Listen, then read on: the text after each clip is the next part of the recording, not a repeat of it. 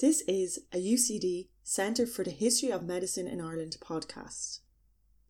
My name is Dr. Sinead McCann and I am a Public Engagement Officer at the UCD Centre for the History of Medicine in Ireland for the project Prisoners, Medical Care and Entitlement to Health in England and Ireland 1850 to 2000. For details about the centre, please go to our website at www.ucd.ie/history/CHOMI. To listen to other episodes from our archive, please visit the Centre's iTunes page or our media website chomi.org. This episode is a recording from the one-day event Inside Reform, Prison Healthcare Campaigns Past and Present, a policy workshop hosted by the Centre for the History of Medicine in Ireland and held at the National Gallery of Ireland on the 2nd of June 2017. Inside Reform was a policy event organised by the Wellcome Trust Senior Investigator Award, Prisoners, Medical Care and Entitlement to Health in England and Ireland, 1850 to 2000. The co-principal investigators of this project are Associate Professor Catherine Cox, Director of the UCD Centre for the History of Medicine in Ireland, and Professor Hilary Marland, Director of the Centre for the History of Medicine, University of Warwick. In this podcast, Dr. Holly Dunbar, a postdoctoral research fellow at the UCD Centre for the History of Medicine in Ireland, presents her paper called The Case of Prisoner Alpha.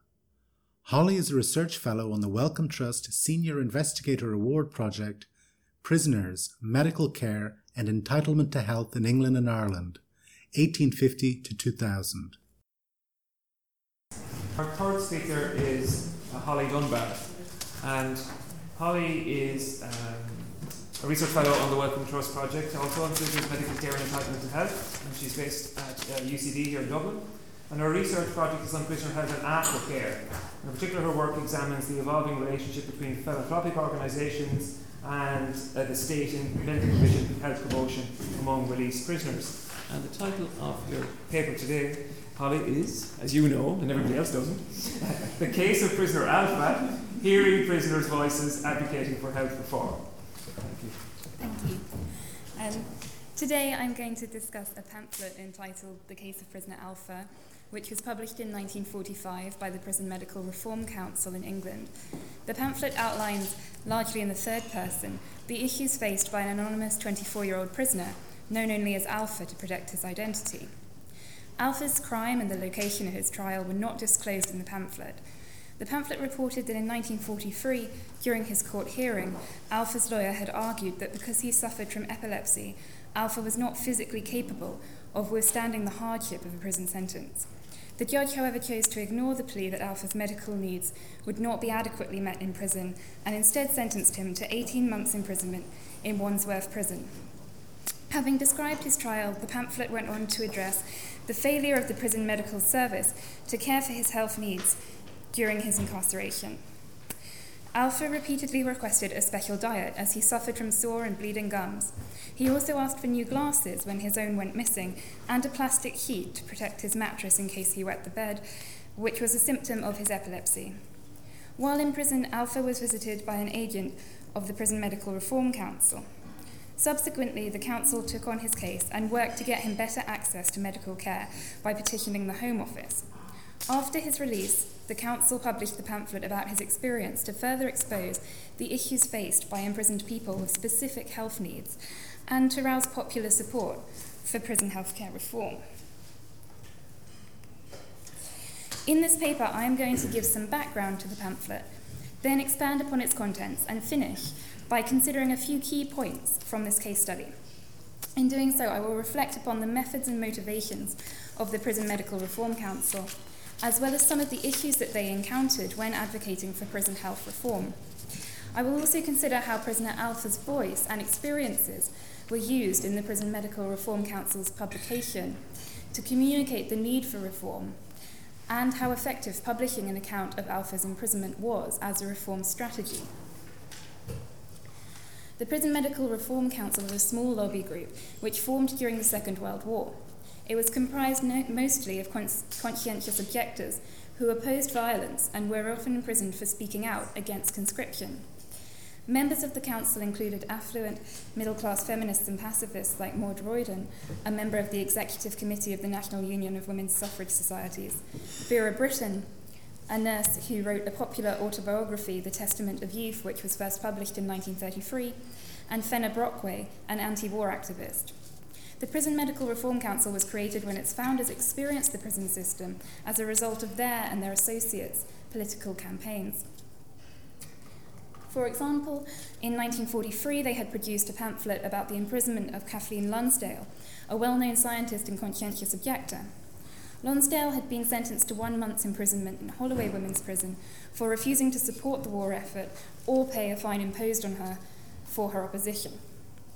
After this initial contact with English prisons, the Prison Medical Reform Council took up the case of ordinary prisoners who had been incarcerated for crimes not related to the war. They became involved in Alpha's case when one of their agents, who regularly visited prisons in London, met him and listened to his account of the treatment he had received in Wandsworth. In contrast to Lonsdale, Alpha had limited financial resources. He also faced issues gaining or remaining in employment because employers were disinclined to hire him if they knew he had epilepsy. He had on multiple occasions been dismissed from employment after suffering a seizure at work. The Prison Medical Reform Council chose to keep Alpha anonymous to protect him because since leaving prison, he had found work, and they feared he might be sacked if his employer found out that he was both an ex-offender and an epileptic. Alpha was arrested and tried in 1943. At his court hearing, he implored the judge to send him to an epileptic colony rather than give him a prison sentence. He had spent time in such a colony when he was younger. Alpha described his medical condition to the judge. He said, "Since 1937, I have suffered from epilepsy, which was the result of an accident. I have been in several hospitals, including an epileptic colony. I submit, therefore, that it is very difficult to keep any one job very long, because as soon as a fit is seen, I am discharged. Now, on the last few occasions when I have lost my job, I have been unable to get any assistance. I am not entitled to national health benefits, and when I have asked the Unemployment Assistance Board or Labour Exchange for assistance, I have been told that they cannot assist me. In this last incident, my doctor told me I was suffering from epilepsy and also sinusitis, which appears to be the cause of the violent headaches and pains in my eyes. In fact, it is very depressing." This is the only instance when Alpha's words were used in the pamphlet. All additional descriptions of his experiences in the publication were written by the Prison Medical Reform Council. The judge in his case ignored his pleas, and he was committed to Wandsworth on the 9th of November 1943. In their criticism of the judge's actions by sentencing him to prison, the Prison Medical Reform Council claimed that it was well known that epilepsy tends to blur the subject's mind as to the distinction between right and wrong, and that therefore Alpha would have received more appropriate treatment in the epileptic colony. In making this argument, the council were advocating for a change to the way that adult epileptics were treated in the justice system. At this time, it was not usual for epileptics who were deemed to be sane to be committed to be committed to specialist institutions as opposed to sent to prison. In claiming that epilepsy blurs a person's ability to distinguish between right and wrong, the council members were reflecting contemporary views on the links between epilepsy, mental illness, and criminal behaviour, and the need to segregate and confine sufferers. In the late 19th century, epilepsy was believed to be caused by a moral failing and associated with a degenerated brain. Causes of epilepsy were unknown, although it was believed to be variously a hereditary illness caused by infection or trauma, or stress, or even pregnancy. Epileptics were regularly institutionalized in prisons, asylums, and from the 1890s, specialized epileptic colonies. These colonies functioned like work camps, and in them epileptics were sometimes the subjects of medical experimentation.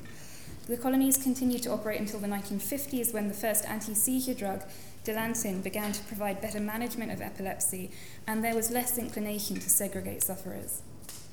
Alpha's epilepsy and his other illnesses defined his prison experience.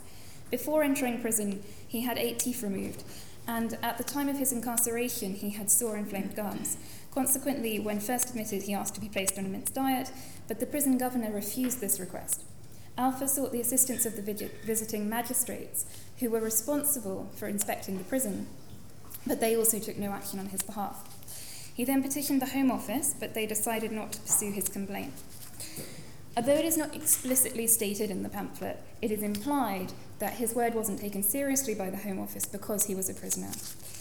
A month into his stay at Wandsworth, Alpha had an epileptic fit, and he was sent to the hospital wing. While there, his spectacles went missing from his cell. In response to his request for a replacement pair, the prison medical officer claimed that Alpha was not short-sighted enough to need the glasses, and so if he wanted a new pair, he would have to buy them himself. It was at this point that the Prison Medical Reform Council became involved in Alpha's case. Having heard his complaints, the council petitioned the Home Office on his behalf, asking them to provide Alpha with suitable facilities to deal with his condition. Their visitor also continued to keep in contact with Alpha during his incarceration. After the Prison Medical Reform Council's petition to the Home Office, Alpha was summoned by the prison medical officer in Wandsworth and rebuked for availing of outside assistance. Nonetheless, his request for a plastic sheet and a method of drying his mattress were granted. New spectacles, however, were not forthcoming, and he remained without a pair. This is particularly striking, I think, because the Medical Prison Reform Council could have purchased him a new pair of glasses. They had the resources, and the prison had repeatedly said that if they were paid for externally, he could have a new pair of glasses. But they chose not to do this. And this suggests that the council were using Alpha's experience to further their reformist agendas, while not always acting in his best interests as an individual. The case of prisoner Alpha garnered a lot of popular attention when it was published. This may have influenced the reform of the prison medical service, at least in Wandsworth, where Alpha had been held, but it is impossible to accurately gauge its impact, as the restructuring of the prison medical service was already underway in 1945. As for prisoner Alpha, after his release, he kept in contact with the Prison Medical Reform Council, who reported that he was doing well and had been employed in the same job for several months. So I'm just going to conclude with a few final thoughts about this case study and what it can tell us about the work of reform organisations historically. Firstly, the case of prisoner Alpha demonstrates how powerful hearing prisoners' experiences can be and how useful prisoners' experiences are for groups advocating for reform. The case study also highlights the role reform organisations have played in battling the issues faced by people suffering from the intersection between stigma around health conditions and the treatment of imprisoned people. Alpha suffered because of his epilepsy, but also because of distrust of prisoners and the unwillingness of the prison authorities to listen to his pleas for plastic sheets and dry mattresses, which compounded the health issues which he would have faced if he were outside prison. Finally, this case shows the difficulties reformers and ex-offenders have faced, and I think still face, in manoeuvring around individual and societal perceptions of ex-prisoners and people with ill health. These perceptions form invisible structures in our society which act as obstacles, and in some cases barriers to reform, and are particularly damaging to achieving improvements because they can be internalised by prisoners and reformers themselves. For example, both the Prison Medical Reform Council and Alpha argued for him to be segregated from society in an epileptic colony. It is not unexpected that the Prison Medical Reform Council were influenced by the prevailing views of the society and culture that they lived in. And I have found it helpful myself, looking at case studies of how past reformers have been affected by their personal outlooks, to think about how this presents an opportunity for researchers like me and others working towards penal reform to take a really self-reflective approach to how and why we advocate for prisoners' health rights.